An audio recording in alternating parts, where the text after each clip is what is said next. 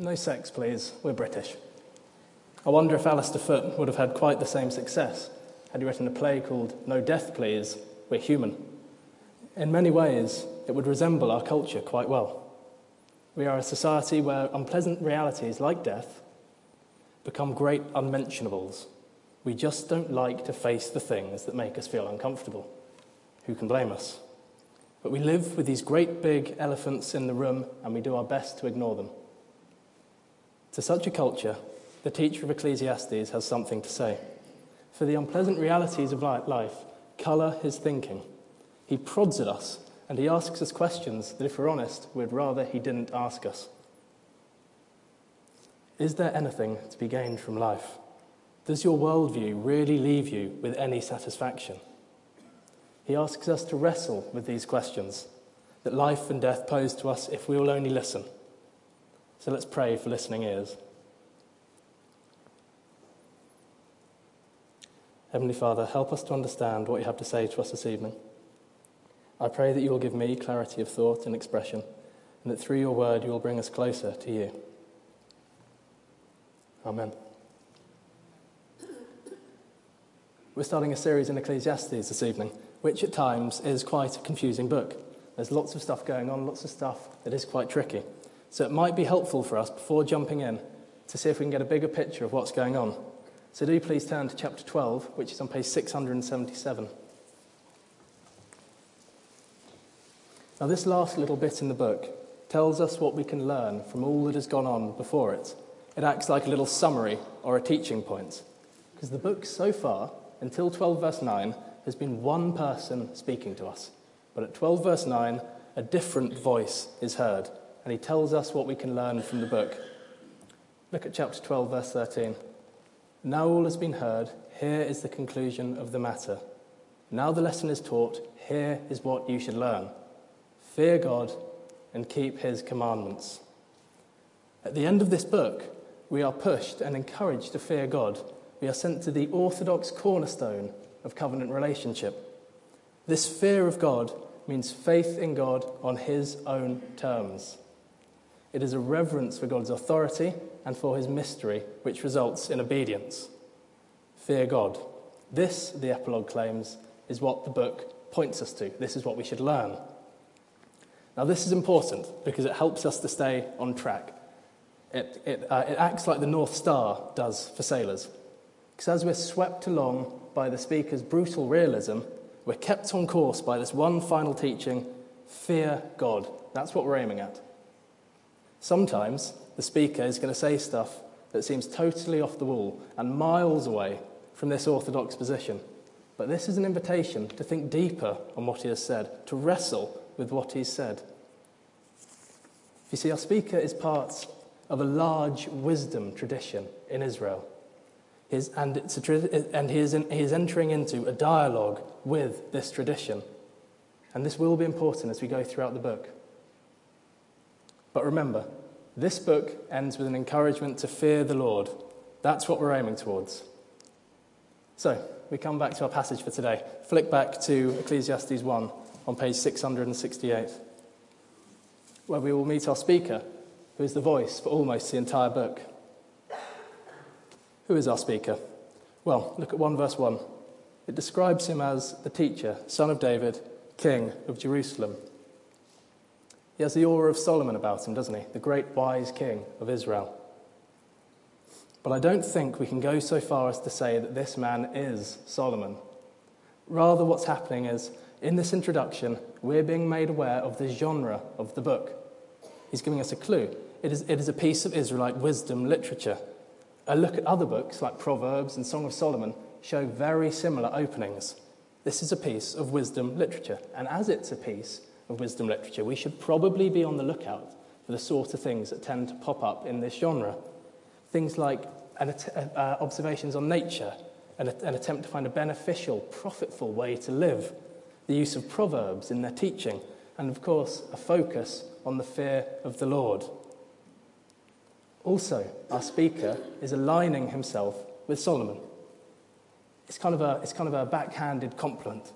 He tells us that he is one of great wealth, 2 verse 9, and of great wisdom, 1 verse 16. this is a picture of a man of incredible gifting. Now remember, we are aiming towards the fear of the Lord, but our passage today only takes us on the first steps of that.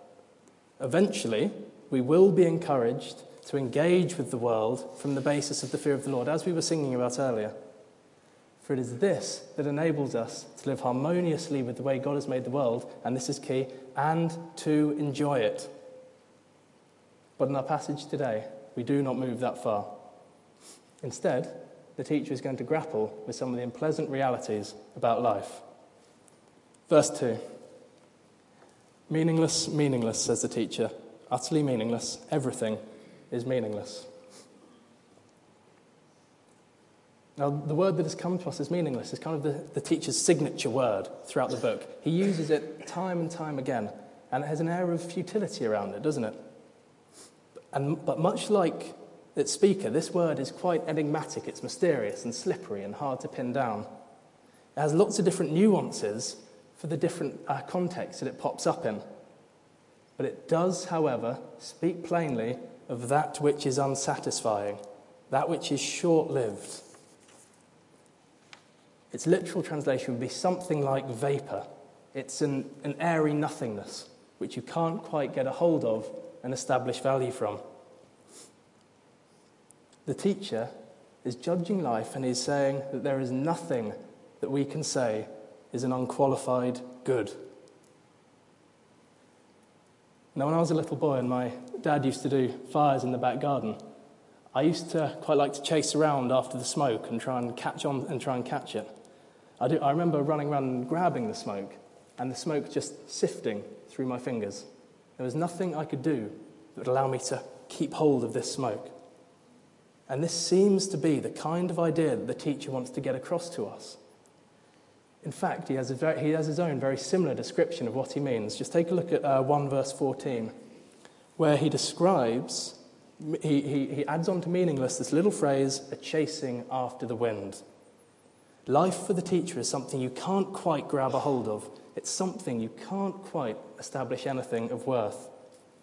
The point seems to be that in this there is nothing to be gained because we can't quite get a hold of it, much like catching smoke or chasing the wind. In short, it is meaningless. This is the teacher's verdict on life. But is it true? Well, in our passage today, he's going to turn life over in his hands and examine it from all kinds of different angles and present us with some of the realities about it. And we'd do well to consider what he shows us.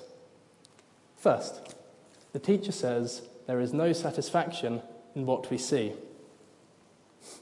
The teacher claims that everything is meaningless, but what does he mean by that word everything? Is God, for example, included in everything? Look down to verse 3. In the words under the sun, at the end of that verse, he establishes some boundaries onto his claim. This is an earthbound perspective. This is about earthly realities as they appear to the teacher. This claim of meaningless is attached to what he can see all around him. He is a realist commenting on what he can observe. But look at that question also in verse 3. What does man gain from all his labour? It is a question typical of the teacher and of the wisdom literature that he's part of. Throughout this passage, he is on the lookout for something which is of value. He is looking for something which is of gain to him. And in the light of what he's already said in verse 2, there seems to be a little bit of a rhetorical question.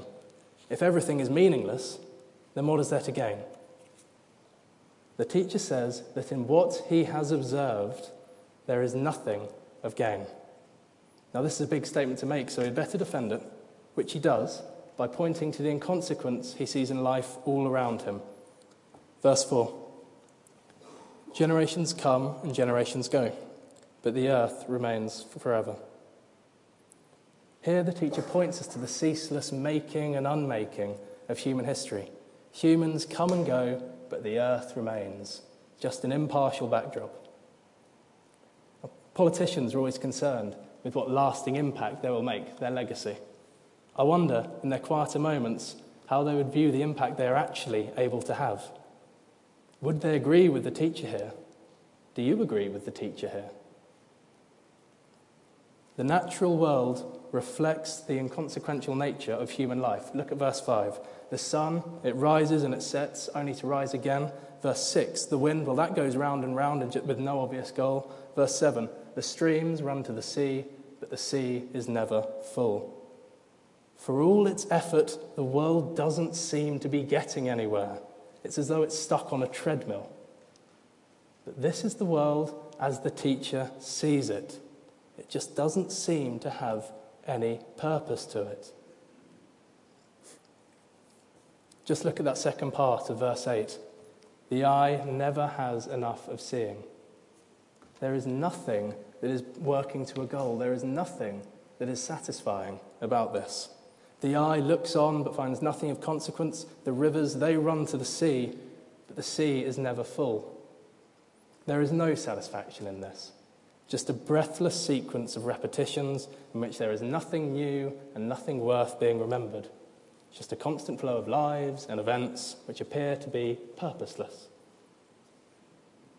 We're being taught some important stuff about the teacher here. He is a keen observer of the world. He is a realist who isn't going to pull any punches when it comes to presenting what he has seen. He looks at the world, but there is no satisfaction in what he sees. Secondly, there is no satisfaction in what we do. Moving into verse 12, the tone changes a bit. It becomes a narrative. He's telling a story. And the story he tells is of his own search for something of consequence to do in the world. Look at verse 13. By wisdom, he is going to explore life. And looking on to verse 3, if you'll look with me, I wanted to see what was worthwhile for men to do under heaven during the few days of their lives.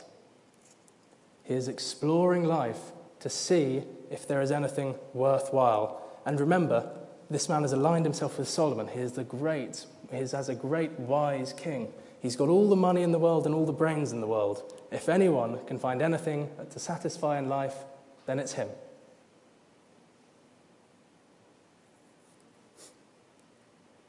We see from his sad claim, though, in 13b, that he was not successful. Verse 14, I have seen all the things that are done under the sun. All of them are meaningless, are chasing after the wind. It doesn't make happy reading, does it? He has searched life, looking for something that will satisfy, and he has come back empty-handed. Well, that is the summary of his search, but what was the content? The first area he explores for value is in wisdom, verse 17, but he finds nothing of value here. This too is a chasing after the wind. Wisdom fails to satisfy the teacher, and we see why in the proverb of verse 18. He tells us it's because the more wisdom he acquired, the more grief it has caused him. See, wisdom is concerned with reality. It's concerned with the way things really are. And the more this teacher has seen of the world, the more he has learnt of the world, the more unsatisfying it seems to him to be. Just look again at what he said in verses 3 to 11. Perhaps the phrase ignorance is bliss is something our teacher might agree with here. Anyway, the teacher turns on to hedonism into chapter 2 and verse 1. Maybe he is alive to enjoy himself. Maybe this is what is worthwhile to do. But pleasure seems to suffer from this same meaninglessness. Verse 2, what does it accomplish? What do you gain from it? A bit of a hangover maybe and some vague memories of the evening before. Nothing. So, the teacher turns his efforts to getting pleasure from creative projects. Maybe there is something of value to do in this, verse 4. Look with me. He creates a wonderful, self-sustaining paradise, verses 5 and 6. A private little world of pleasures and luxury, verse 7 and 8. He is trying to build a paradise on earth. Maybe a bit like the building developments in Dubai or the Eden project down in Cornwall. This is an attempt to build something of beauty, something that will please, something of gain. And in the eyes of secular man, the teacher's been very successful, hasn't he? Verse 9, he has reached the top of the pile. He is the greatest and wealthiest man around. In verse 10, There is nothing in the world that is beyond his grasp. But will this be enough to satisfy the hard-to-please teacher? He reminds us in 9b that his wisdom stayed with him. He gently lets us know that he is still searching for something that is of consequence. He's still guided by that same question he asked in 1 verse 3. What does man gain from all his labour? Yes, all he has achieved may be very nice, but the mind of wisdom asks, is it of consequence? What does man gain from all his labour? Look with me at 2 verse 11, where the teacher sums up all that he has done and his accomplishments. What has he gained? Yet, when I surveyed all that my hands had done and what I had toiled to achieve, everything was meaningless, a chasing after the wind. Nothing was gained under the sun. He has all he could want, and yet gained nothing. Tiger Woods is a man with seemingly all the talent and all the money he could want. He had a seemingly happy home life. Surely he will be content.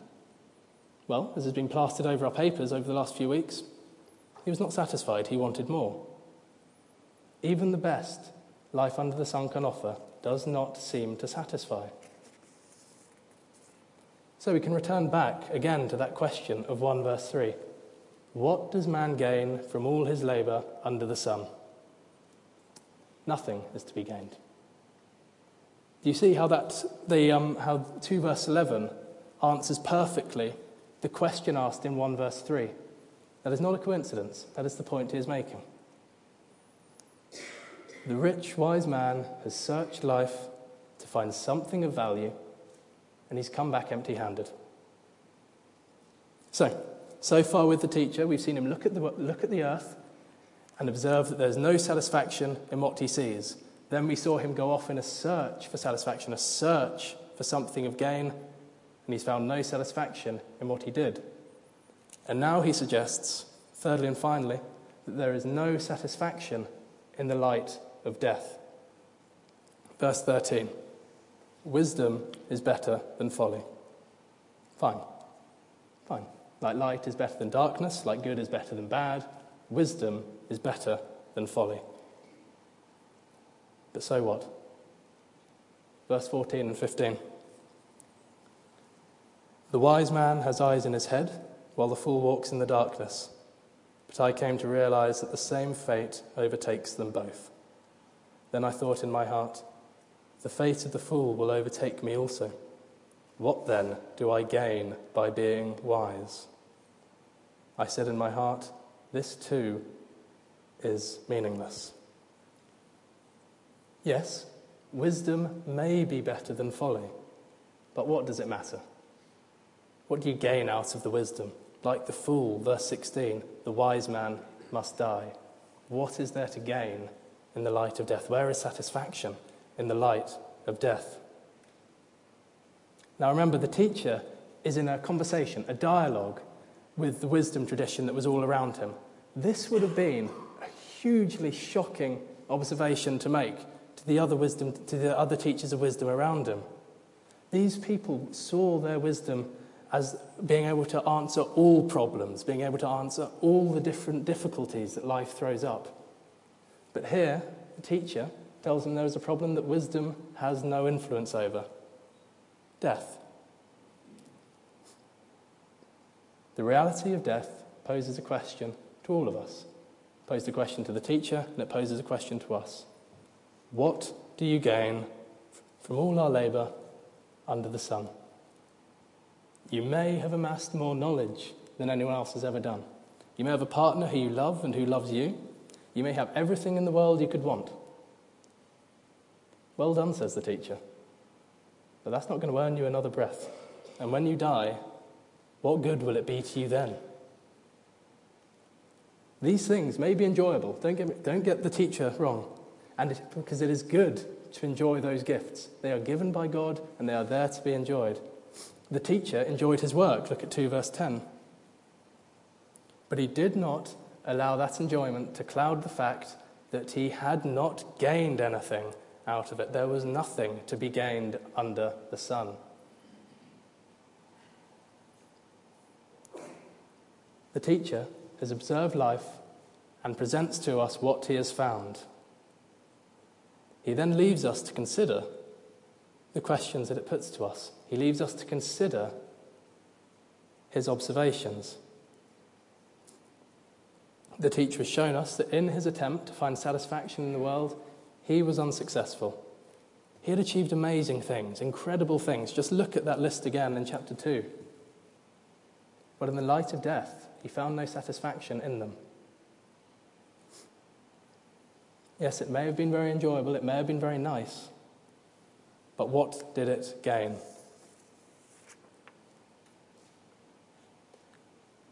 Well, the teacher doesn't leave us with any answers so much in this passage. He will do later. He leaves us at this point with questions and perhaps with a feeling of unease. Possibly, it leaves with a hunger for satisfaction that this world is not answering. And it is when we come to a point of weary acknowledgement that life will not satisfy, that it becomes a matter of greatest joy that God became man, stepped into this world and died so that death may not be the end fact, but only the gateway into the perfect presence of the Lord. Just compare that great gospel truth to Ecclesiastes 1 verse 8. Now, a lot of us have moved past the stage where homework comes, but this passage does seem to ask it of us. The teacher asks us to reflect more on what he has said. So through the week, do try to come back to this passage and engage with the questions that he is putting to us. Engage with the observations that he makes on life. Consider the question put to us in 1 verse 3, what does man gain from all his labour? Is there anything that is of consequence? As we reflect on life, do you agree with the teacher? There are good things to enjoy, and it is God's will that we do enjoy them. This is good to do. But can they give you lasting satisfaction? For example, we place such high value on romantic love, but even the most perfect human love will be ended by death. Let's not gloss over these unpleasant truths, but face the reality of the world and ask questions. Biblical faith is broad enough to take these issues into account. We can be Christians and have these questions because the God whom we'll be encouraged to fear does give life consequence and provides us with the base from which we can enjoy it. So let's have faith that God is the answer to the questions that life poses. The teacher saw the problems of life were not answered by wisdom, nor will they be answered by our own knowledge, nor will they be answered by getting onto the university course that you wanted so much, nor will they be answered by however much you may love your partner. It is the fear of the Lord, which he will go back and point us to, that is where we begin to find answers to these questions. So do, over the week, take this passage and reflect on it. And from reflecting on these questions that the passage raises, see if you are driven to a hunger for something more than this life is offering. Perhaps to a gratitude for the infinite nature of our Christian hope, won for us by Christ. Or maybe to God himself, whose very eternity, when standing in contrast to our mortality, is such a desirable feature, making the redemption offered us in Christ so powerful and so attractive. Or maybe know the joy that the wisdom of God, revealed in Christ, has shown us how to live, and that by dying has adopted us to a life worth living.